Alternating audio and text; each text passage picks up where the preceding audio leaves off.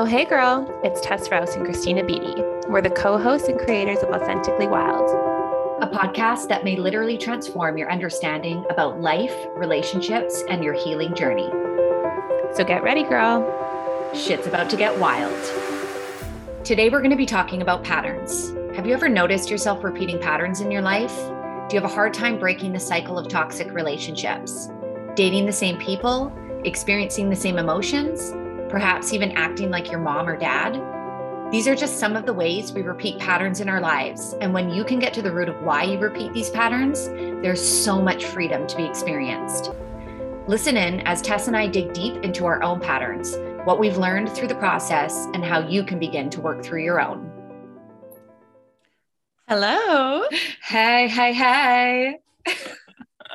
It's a beautiful day to talk about toxic patterns. It is, but I am reminiscing on our last episode of being in person together. I know. It was so nice. Wasn't it?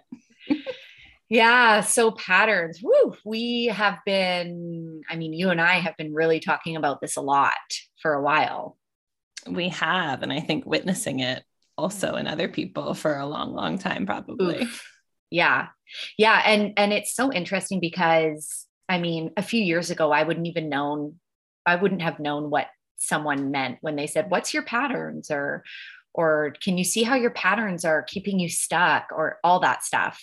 And then it was like digging into all my own stuff and really starting to take my healing seriously. I began to see that patterns were pretty much the roadmap of how I got to where I was. Patterns with seeing things with my parents and just relationships, and patterns in my mothering. And wow, it just became so freaking crystal clear. Doesn't it ever? But then you're also kind of like, okay, I wish I could go back where I could unsee that. Yeah. Because ignorance is bliss. Yeah. Right. Yeah. Sometimes I don't know if you do this too, but sometimes I look at other people who maybe are not so steeped in the healing journey, and that looks a lot easier. Oh yeah. The envy, right? When you're just unaware of it. I know. When we talk about patterns, I think it's known for all of humankind that we seek comfort in the familiar, right? It provides security, safety, all of that. This could be as simple as when you go to a restaurant. If it's a restaurant you've been to before, you're like, I love that meal. I always order that meal. Or everyone has a favorite movie or a couple of favorite movies that they probably over their life watch 30 times. It creates comfort, right? And so repeating patterns, even if they're a bit toxic, even if they create a bit of an uncomfortable emotion, there is some sort of reward in that, right? Because it's this familiar space that we know where the walls are, what the box is that we're working within. So I think it's very innate for humans to want to repeat patterns. It's just, I think, whether or not you have the awareness that you're actually doing it. Yes. Yeah. Because the awareness is the biggest piece. Once you can see what you're doing and why you're doing it, then you can create the change if you want to, but you have to be able to see it. And when I hear you say the familiarity piece, it's like right away, I think of safety, because it's in the familiarity. It's in, the patterns, even if they're uncomfortable, that we find the certainty, and the certainty is the safety. And the safety allows us to breathe, to relax a bit, even again, if it's uncomfortable. For our listeners today, we're going to really dig into our own patterns, what we've really started to learn about through this messy process. Cringe, big time cringe, right? And then Tess, as you were looking into this a little bit, it was really interesting how you were able to kind of see more of a scientific side to it, but also how we can pair it with the spiritual aspect of it and how that kind of mixes together, and talk a little bit around patterns in that sense. And then for any of you who are really wanting to create that change, we'll end the episode with just some things you can do for yourself in terms of starting to work through your own patterns if you want to. And maybe we can quickly even ask listeners before we dive into it to create a new, maybe healthy pattern. Yes. Yes, for us. For us, we've been receiving a lot of really good feedback about the podcast and how it's really resonating, especially with women, and really helping them navigate different experiences and things that maybe they've been dealing with for a long time or is just cropping up in their life. And we want to continue doing this podcast, and we want to ensure that more and more people who need to hear it and they're being exposed to it. And unfortunately, in the techie world, there's these things called algorithms on Apple Podcasts, Spotify, all the social platforms. And how it works for podcasts is we really need each of you. Maybe you can pause the episode right now and go to whatever listening platform you're listening to and write us a quick review. Like literally, you don't have to sign up for anything. It's just at the bottom of the episode. Literally write, I love it, or keep talking about XYZ, whatever it is. It just helps to increase it in the charts so that as people search under different topics that we're talking about, our podcast comes up in their search, so that hopefully they can to sort of subscribe onto it and listen for hopefully what we think are some great insights that you guys all seem to be talking about. Yeah. It's been really, really amazing just chatting with some of you that are listening to the episodes and hearing how much you're resonating with what we're talking about. And just really connecting to Tess and I, because really that is why we're doing this. We are doing this to share our experience, to create deeper connection, just really help anyone who wants to also expand on your own healing journey the way we've been able to over the past few years. So we just really appreciate all of the support and all of you that are listening. And we're just so grateful that we get to keep doing this. Back to patterns. Yes. So do you want to kick us off and talk about sort of, obviously we know the first step to changing or healing maybe a toxic pattern is becoming aware of it. What are some areas in your life where you've become aware as of late or in the beginning of your healing to some of the patterns that you've been exuding? Yeah. So the first one I want to start with, this has been a huge pattern for me, especially in terms of motherhood, but I can also see that it's been a pattern throughout my life. One big emotion, and I talked about this at the beginning of the episode, was, do you experience the same emotions? So this is an interesting one because we will often gear more towards specific emotions within us. There is this saying out there of addictive emotions. And, this can be a cool kind of practice, is to even just take inventory of what are some of the really common emotions that you feel, because we all sometimes gear towards different ones. For me, one of the most repetitive emotions that I felt throughout my life is anger. And, growing up as a little kid, as a teenager, especially, I felt a lot of anger, and I can definitely attribute that to my parents' divorce and just, how that it was just a really tough time. And I don't think that I necessarily got the proper type of support through that process. And I felt a lot of anger, and this would come out in my behavior. And then as I got a little bit older and into the early stages of motherhood, when I was starting to feel a lot more out of control in the situation, right? And so I noticed my anger, that's a pattern, is that I notice my anger comes up when I feel out of control. This is what happens. This is one of my patterns. As I became a new mom and I was in this scary sort of phase in my life where I didn't have a lot of control and I definitely didn't have a lot of sleep, another piece, my anger would come out. And, more snappy, more reactive, very dysregulated. And I've talked about this a little bit in terms of the early stages of motherhood. It was not an easy time for me. And, I don't think we talk about this enough, what women go through in those early days, in those early months. For me, it was a good couple years. Yeah. Where it was like, I was so freaking dysregulated, and there was no manual out there of like, here's what you need to do for your mental health. There was like, remember that book of like, what's that book everybody reads? What to expect when expecting? Oh gosh. Like, no, that did not help me. What would have helped is like a book on like, here's what's going to happen to your mental health after you have a child.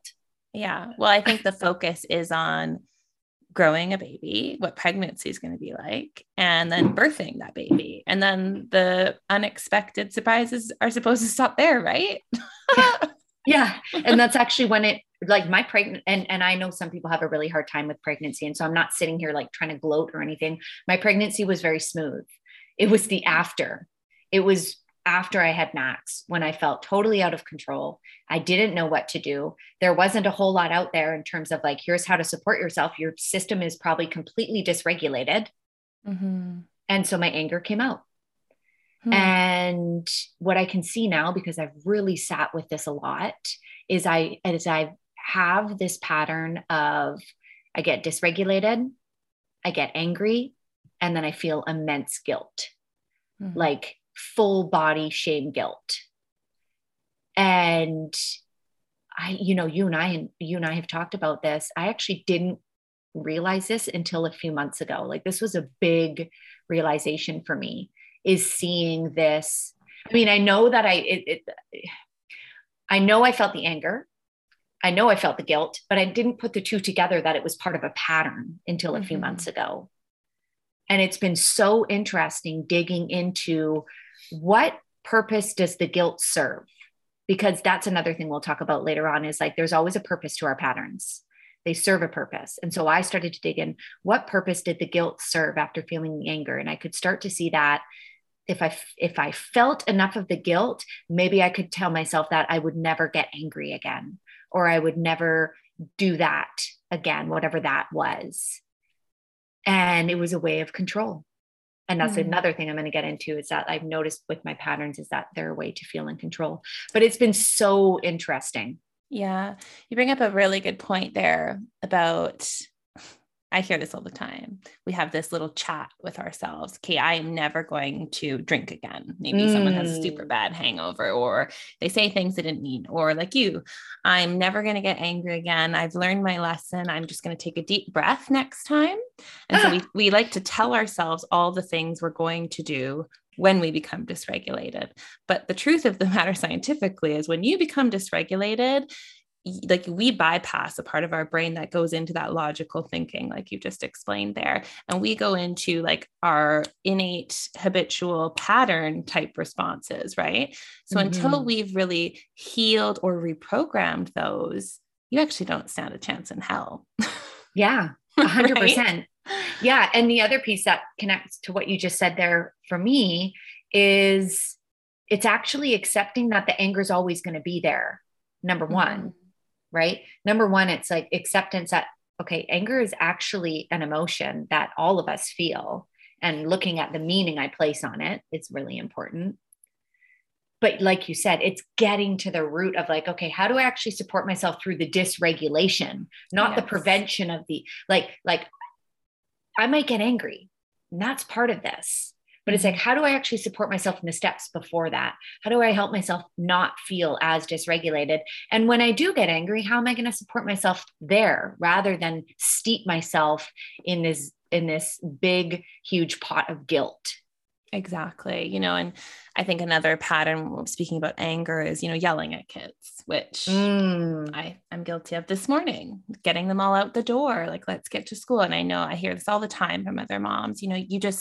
You think you're cool, calm, and collected. I'm just going to breathe. I'm going to, I'm going to repeat one more time. And then I'm just going to calmly walk over. But then all of a sudden, it's just like this switch is flicked and you see red, and it's anger, and you're yelling, but you also feel relief in that moment.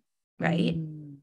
I feel like there's all the moms are like, oh yeah, it feels really good in that split second. But then, just like you said, that shame and guilt just sort of washes over us. And I think you're right. It's that the anger may still be there. And I think there's digging and healing to do as to why, and reprogramming. How can I prepare myself so that I don't become as dysregulated?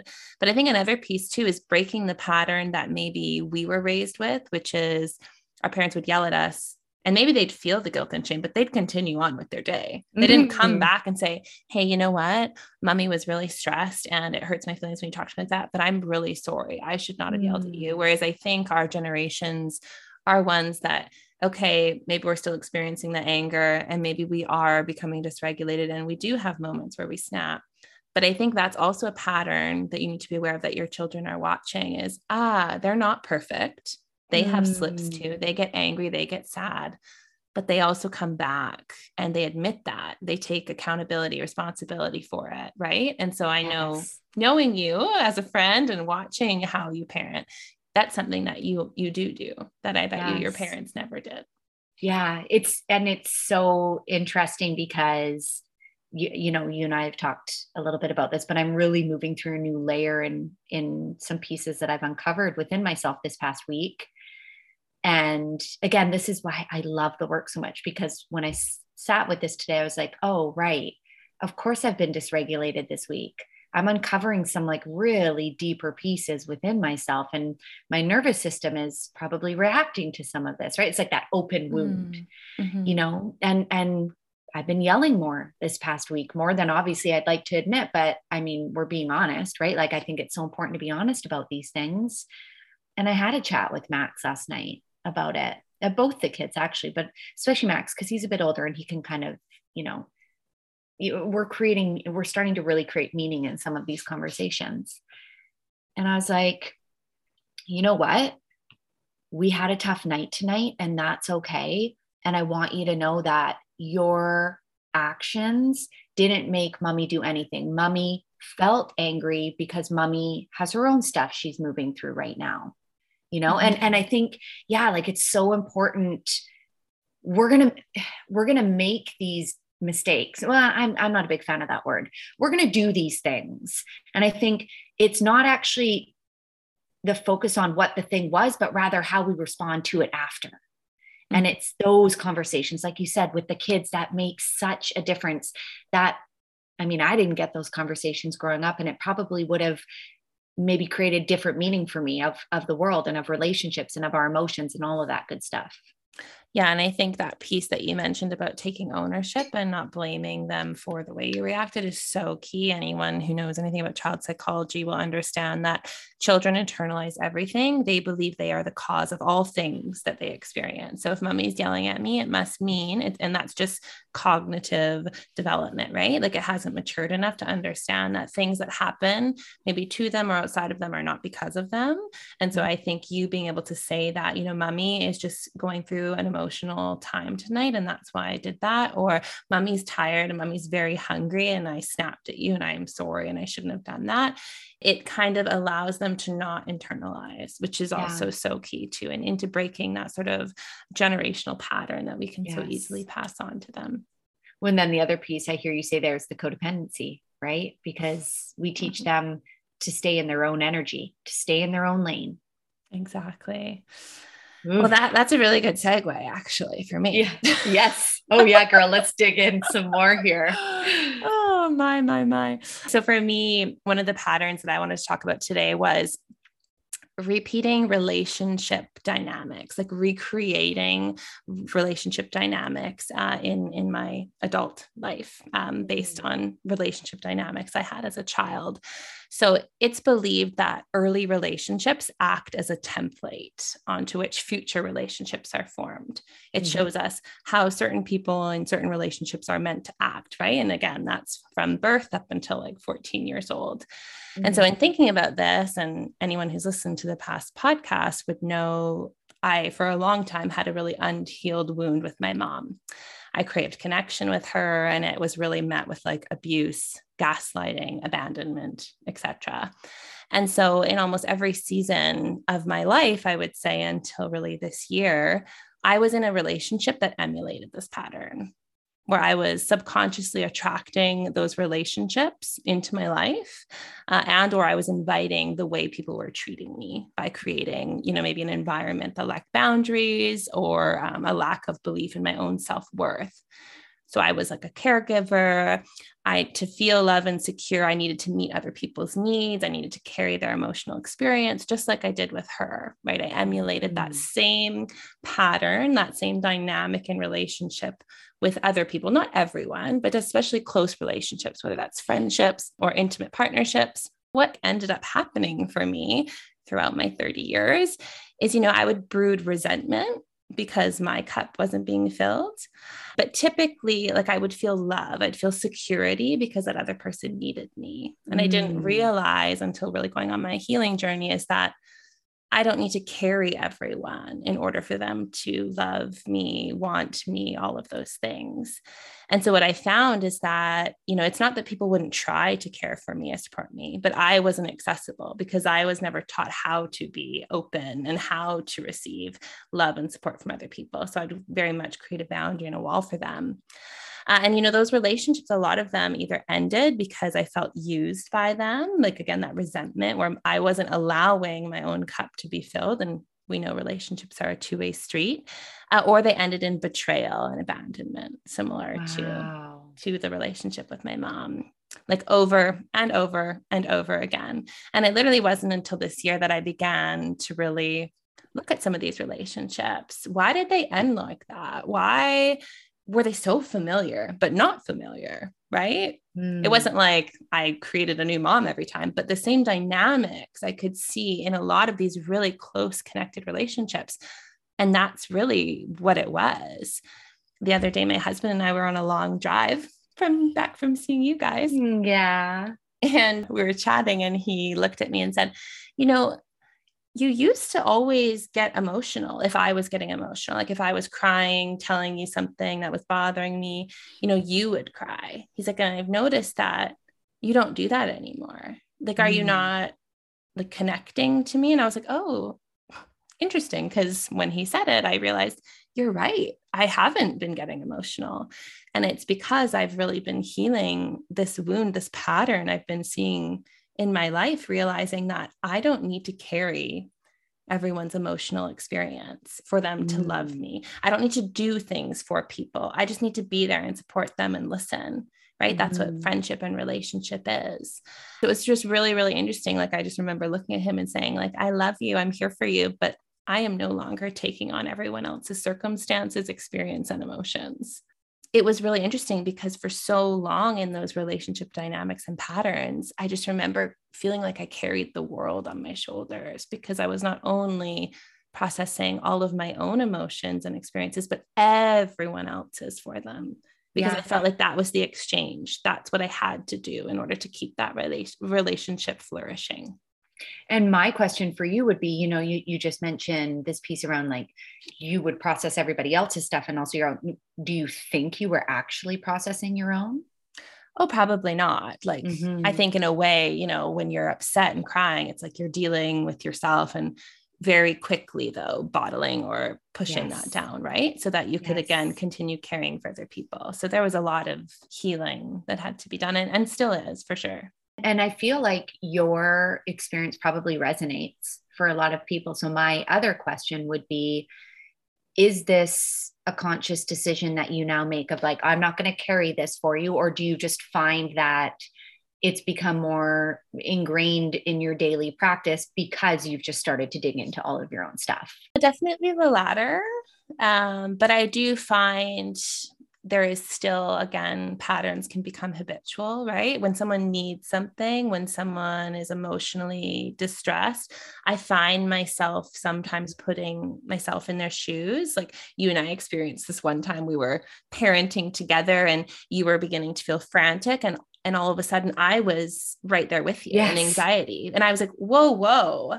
And I had to, like, I think I verbally said it because I could with you. I was like, I just for a moment became you.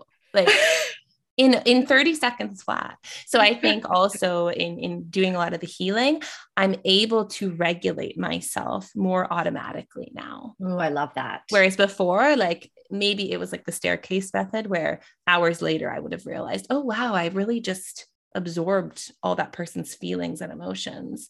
Whereas now I can actually catch myself doing it. So I don't have to bear the weight of it. Not that like I'm not there for like in that instance for you. No. Yeah. You know what I mean? Yeah, no, I remember because you had a window into my anxiety in that moment and you were like, whoa, what was that? I was like, oh, welcome to my life, girlfriend. It's crazy. Yes. This is why I sway people because like, I'm just like constantly. I was swaying. I was mirroring your swaying. That's how this pattern was deeply entrenched in me.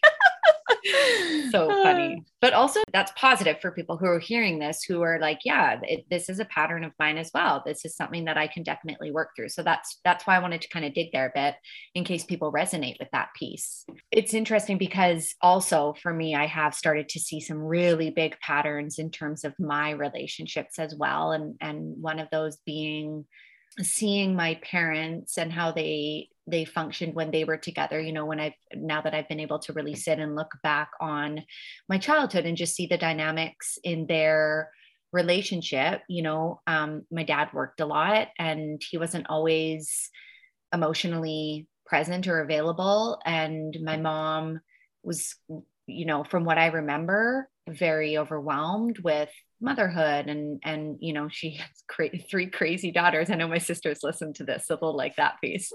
But we are big personalities, the 3 of us, to put it lightly.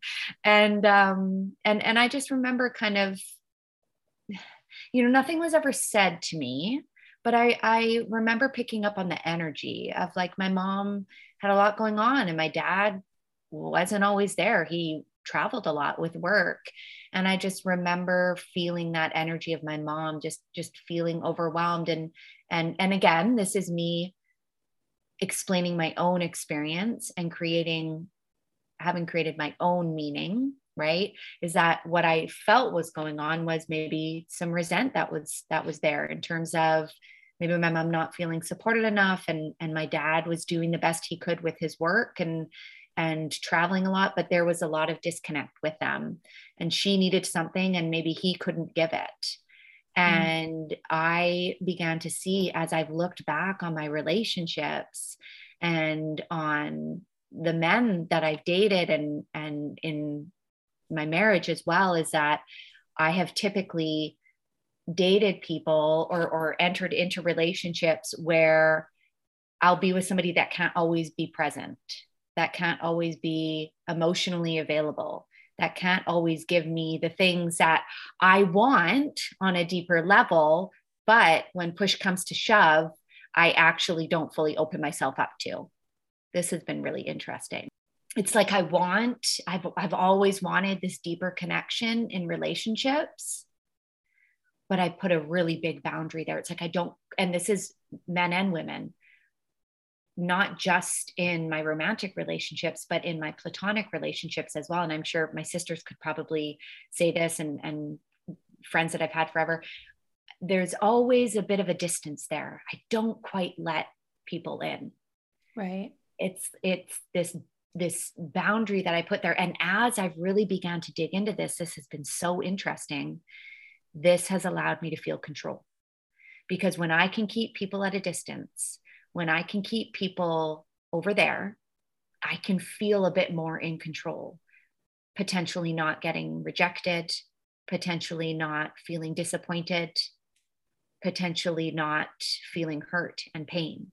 It's so interesting to want something so badly, that deeper connection, but then the familiarity of creating that distance, because there's certainty there. And that certainty equals safety for me, even though it's not what I want. And you and I have talked a little bit. I've really been digging into this really big fear I have of getting to the end of my life and being alone.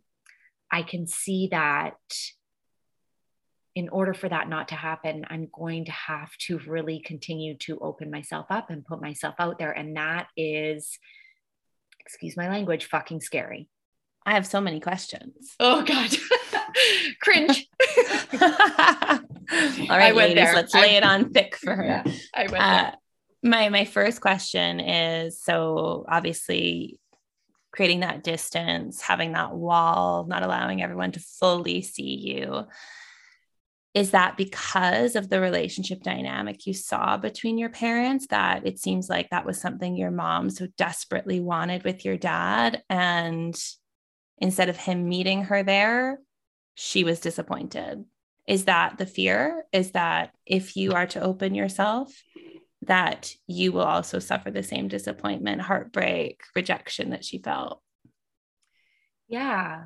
I think that's probably one piece of it, and when I think about this question and again, just like sitting in it in real time, it's that I don't think I've ever been seen fully by anyone in my life, except maybe you. Like you have seen some pieces of me, and perhaps my sisters as well.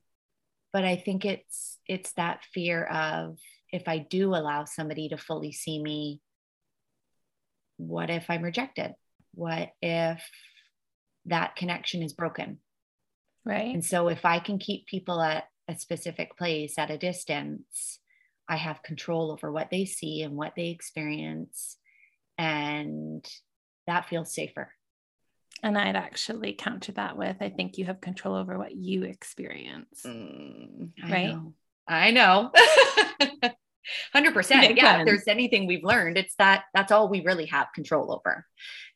And so what I'm explaining here is, for anyone listening, it's kind of like the dialogue between my higher self of like knowing that really the only thing I have control over is within me, is me and my experience and everything within me. And then the dialogue between my higher self and my little self, that little Christina in me, who seeks that external control to feel safer based on all the things that she's been through. Right. And it's become that slow integration of the two, right? Through my inner child healing, through all of that beautiful stuff. That dialogue piece you're speaking of is a true indication of progress. Because I know in even changing some of my own patterns, you would ask, is it something that I consciously think of as it's happening? And that is exactly it. It becomes this internal discussion with yourself. Okay, I see myself beginning to repeat or go into, maybe it's yelling or whatever it is. And you can begin, and sometimes you don't win. Sometimes your higher self doesn't win, but it's almost like, as opposed to flipping between being that little child inside you and this more wiser version, authentic version of you, you begin to actually hear both of them at the same time. Yes. It's almost like weighing out pros and cons as you begin to create balance and then mesh the two of them together. That's really where, you start to break those patterns, begin to open yourself in your circumstance. But it takes a lot of time and a lot of work. And it doesn't stop. Like, that's the other piece I'm learning, is that I have been doing this now for 3 years. I've been coaching now for over a year and a half. If there's one thing I know, is that this stuff doesn't stop. We don't get to this point of like, I'm healed, I'm good, full integration. Right. like no, the goal, and again, this is my experience and what I believe, is that it is always continually happening. The integration is always continuing to happen, and that's the goal, is this integration of, like you said, that inner child and that higher self, the ego and the soul, however you want to look at it. It's integration, that we never get to a place. It's just, we're always walking the road. Oh, yeah. Yeah, it's so interesting. I wanted to end off with like one other pattern, just in case we haven't covered something that has resonated with some of our listeners. But in terms of like conflict and actually even closeness, as you just mentioned, there is something that I've really been growing through and healing through as of late, is understanding that when I was growing up, like there was very little space to process my emotions with an adult. I was either left alone to cry or told, it's okay, stop crying, don't be upset, blah, blah, blah, blah, blah, wipe it off, etc. type of language. And so as an adult, when I'm triggered or I'm in conflict, I actually don't know how to process my emotions with others. I need to fully retreat, sift through everything on my own. And this is really uncomfortable for some people, because to them, it means I've walked away. The conflict will continue on. I don't want to resolve it. And, recently I've had to tell, like, even my husband, actually, this is why I do that. It's not because, like, I actually hate conflict. I hate controversy, that icky feeling. I want to resolve it probably more than they do, but I actually don't know how to feel everything I'm feeling and have dialogue. Like, I need to fully go and process. Some people need to walk away.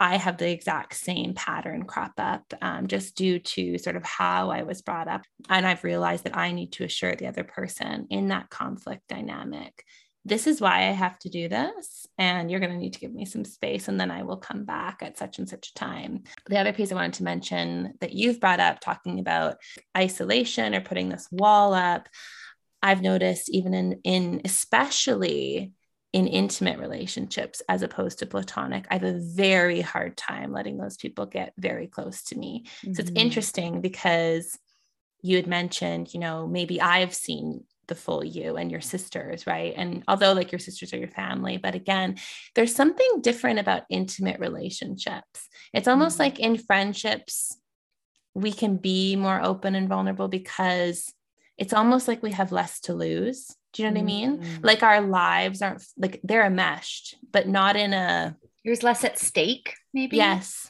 I think. And so it's very interesting. Sometimes looking back at my intimate relationships, I notice there's this pattern where when that person begins to start having really deep conversations with me or, physically wants to like give me a hug, like I get this immense feeling. It rises like into my chest and I tense up. Like I'm fearful of continuing the conversation, embracing the hug, whatever it is. And I've really just started digging into this now. And with my first and predominant intimate relationship being my mother, right? Someone who literally almost acts like a partner does for you in your early stages of life. If I got close to her, it meant like physical harm to my body and possibly emotional state, most of the time, both. And I realized, although I haven't necessarily re-experienced that with these, adult intimate relationships, it's this subconscious like neural programming that goes into just for a split second. Like I do embrace the hug and I do, yes. But I feel me wanting to pull back, just like you were describing. I want to put the wall up because I think in my brain, it means, well, like you better get ready. Like a slap's coming, verbal insults, like, you know what I mean? And so it's just really interesting. It's like the fight or flight. Exactly. It's a nervous system like response to what's about to happen. Because in a friendship, typically you don't get into that. Like there's very few friends who like are verbally having big altercations or fights, right? Whereas you do see that in intimate partnership. And I would say also with friends too, you're not also some maybe are, but I would say my friends, I'm not physically intimate with my friends, right? So maybe there's that piece as well. Yes, it's like I think the body. Exactly. Like you're giving a hug. But, even sometimes when, friends that are huggers, it's like awkward silences for me too. All of a sudden it comes this, okay, it's been 10 seconds of hugging and I need to pull away now. Oh my gosh, I'm going to hug you way longer now. No. You do hug me longer. And I literally, I've started just for people count it out.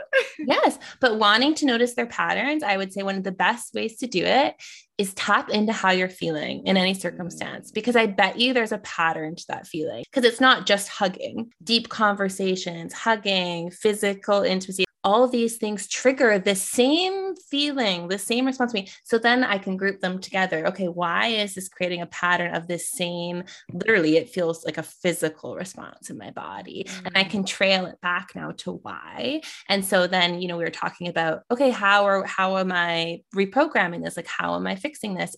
For me, it's been, I can't control that feeling until I think a lot more healing has transpired. But I now recognize it. And in that moment, that little child and higher self, I literally, in that moment, someone could be hugging me and I'm like, you're safe. Like this is a healthy relationship. But, and again, I think it just takes a healthy pattern of repeating those things, seeing that nothing bad happened, to begin changing that sort of fight or flight response, to not activate every time that happens. Yeah. And you're reminding me of this video that I saw. This is why I love TikTok so much. This video I saw of this woman, she did a really beautiful job so she was showing herself supporting her daughter while her daughter was having a tantrum. And she did this interesting voiceover of like what this sounded like in her head of her higher self talking to her inner child. It's okay. Blank, like her daughter's name is getting upset. You can still feel calm. you are okay. You are safe. And then you could see her also passing this on to her daughter in real time. It was really cool. And then you were able to see what that dialogue can look like, because that's exactly it is I think maybe what a goal here is, and can't expect ourselves to do this all the time, but it is, can you support yourself in real time when these things are occurring, and allow that space for the higher self and the inner child to be there together and really support yourself with whatever it is that you're experiencing. Yeah, that's gold right it's there. It's hard to do, but when you can, woo. Yeah. And I think sometimes it takes, maybe in the beginning, you actually retreating, maybe it's in a mom moment or a dad moment, you have to go and have that conversation with you locked in the bathroom for like 30 seconds. Yes.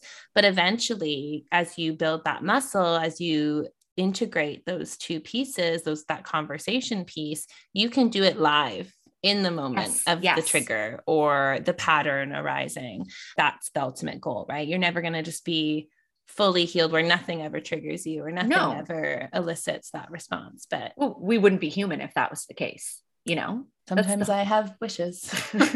Eckhart Tolle. Yeah, but literally I went into the bathroom the other day and I was feeling very overstimulated. There was lots going on. It doesn't help when the TV's on or maybe the iPad's on and there's music on, and just like too much for my ADHD brain. And I went into the washroom and I put my hands on my chest and I just said to myself over and over, I'm safe. I'm okay. I'm calming my energy. And I just said that to myself over and over and over. And I mean, sure, we can't do this all the time, but in that moment, it helped. And I gave myself what I needed. And sometimes it can be as simple as that. Yeah. Yeah, I love that. So something else I wanted to talk about today. Me, I like to do lots of research on the topics that what's funny is I took a lot of psychology in university, but I was like, oh, you can't really do anything with that degree. I need to be successful in life. So we're not going to major in that. Which is funny because then when we met, I was doing the coaching or whatever, but I was also teaching psychology in high school. So that's really funny. I just fulfilled my wish, but just through you.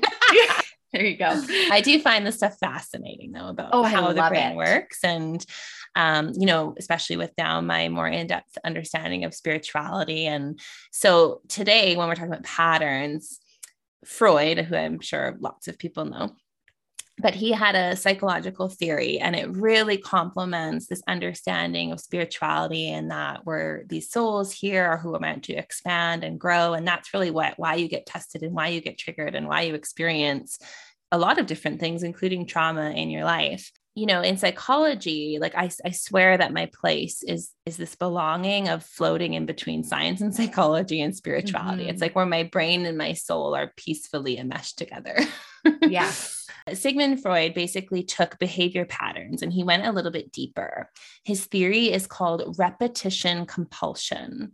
So he famously defined this as the desire to return to an earlier state of things. And so this return to this earlier state is really an attempt to recreate history so that we can change the original outcome. So in other words, we want to become masters over our situation or experience, typically things that we didn't get to control as a child. Okay, so think about people who are abused as kids. You hear this all the time. They enter into abusive relationships as adults. Why the heck would they do that? They want to be in control over the situation or think that they can change the person's behavior, unlike how they could when they were children. Think of someone who grew up with distant parents, maybe a distant relationship with their father. You may find yourself drawn to distant partners as an adult. So we seek out these relationships and these situations as a means to recreate this dynamic and change the outcome. The same sort of tone can be thought about in spirituality, where we keep reliving the same pattern until we've learned the lesson or until we've healed the wound. And so it's just very interesting that these two somewhat polar worlds, it's really those foundational things are the same. Yeah, it's these deeper truths. And this is what I love so much about the more you dive into some of this stuff and acquire the knowledge and learn about all of it, is that there are these fundamental truths or these threads interwoven between all of these different things, you know? And this piece that you say around redeeming our past self, mastering our experience, this really aligns with what I learned a long time ago that I'll never forget is the idea of recreating the patterns to heal ourselves. You know, like I talk to a lot of people about patterns. I find it so fascinating. It's like one of the most interesting things to me that we do these things for a very specific reason. And you could go into the whole soul aspect of this as well. We have our soul journeys. We have very specific karmic lessons we're here to learn in very specific soul contracts with different souls. And we do it in a sense, we call these people into our lives.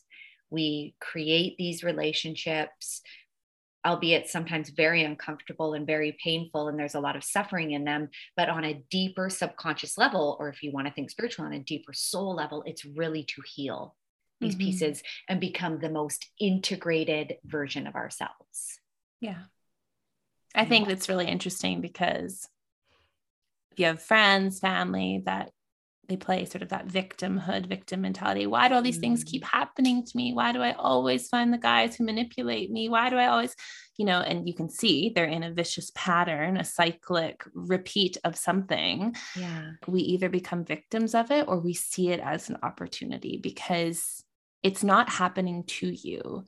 You, in whether it's a subconscious level or not, are recreating it, whether it's the behavior you're exuding, the people you're allowing to enter your life. And I'm not saying that, anyone welcomes abuse into their life. That's not what I'm saying.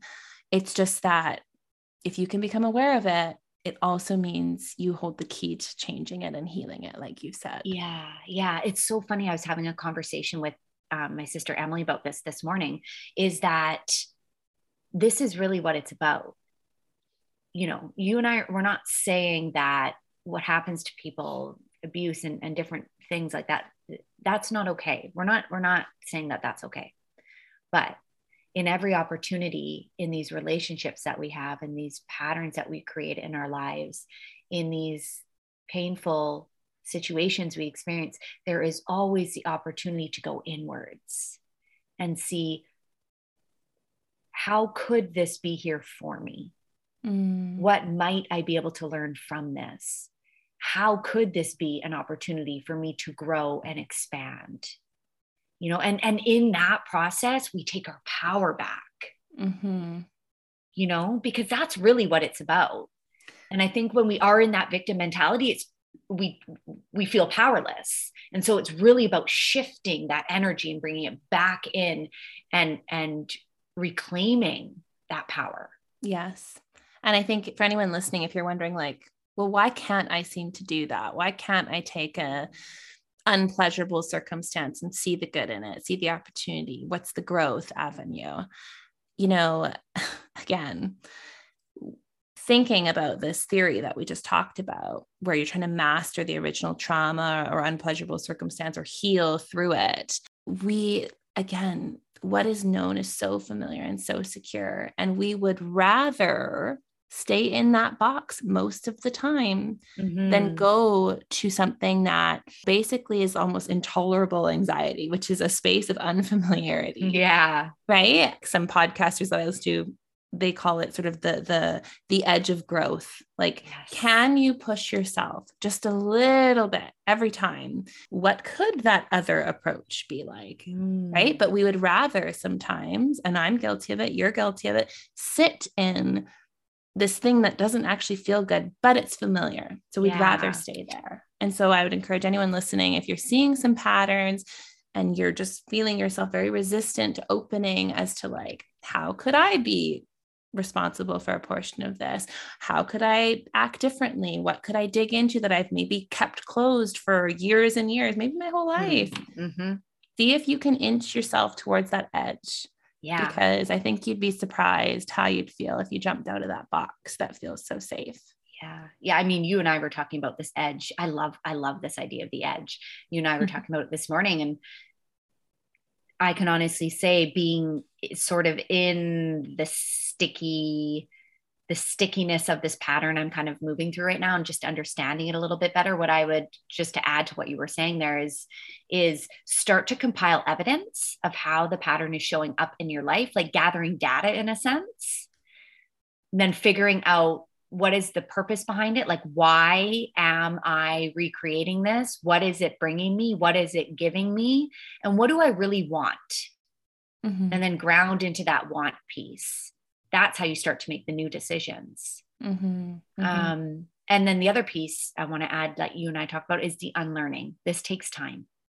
Have compassion with yourself, which is really hard to do. But I mean, you and I can speak for this. We've done these things our whole lives. And so it's like, we can't expect ourselves just to all of a sudden stop doing it. It's so true. And healing is not linear, although all of our logic brain thinkers would love it to be. Like, look at you. I mean, hell, it's just funny how you're like, I have a hard time fully opening myself, but literally you are so skilled and your job is connection with people. Yeah. But yet you have a hard time releasing that pattern with yourself in your own intimate relationships, right? Like, again, I think for anyone listening, we are not perfect. What you said earlier, it just never stops, but you learn how to navigate it so fast. I'm sometimes in awe of you. Triggered, you're like, yeah, so I've just dug into it. It's been 10 minutes since I've discovered it. Here's the root. Here's the problem. Here's how I'm going to fix it. I'm like, wow. That is amazing. Yeah, but let's not fool anyone. Sometimes I call you and I'm like, oh. You're eager to want to heal it, right? And that's the cool part. Oh yeah, I love this shit. Like, this stuff, and I think that's what it is too. It's just I find it really, really interesting, and I love digging into all of this. But yeah, we're human.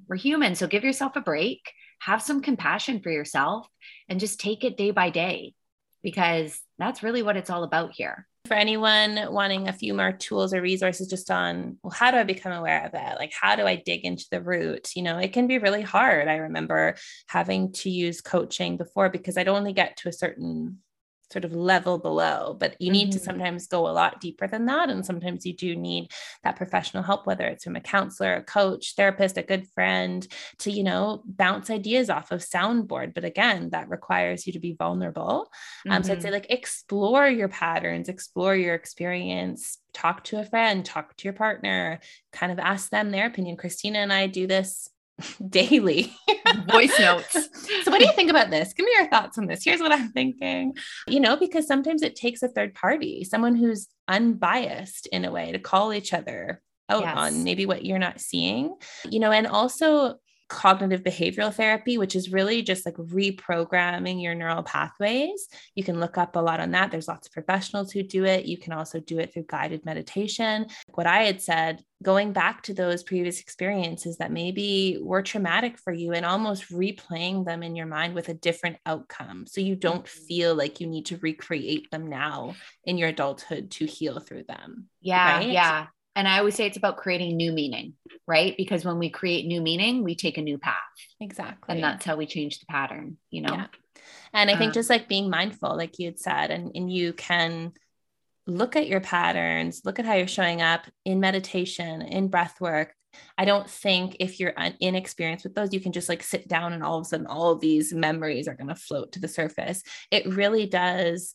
You're so used to driving in this like do surface level, you're taking all this information mentality most of the time in our day-to-day lives, that you got to get your mind in the right spot for these things to actually come up. So I'd encourage anyone, if you haven't ever tried meditation or breath work, there's so many things out there on all the listening platforms that are free for you to use. Try one.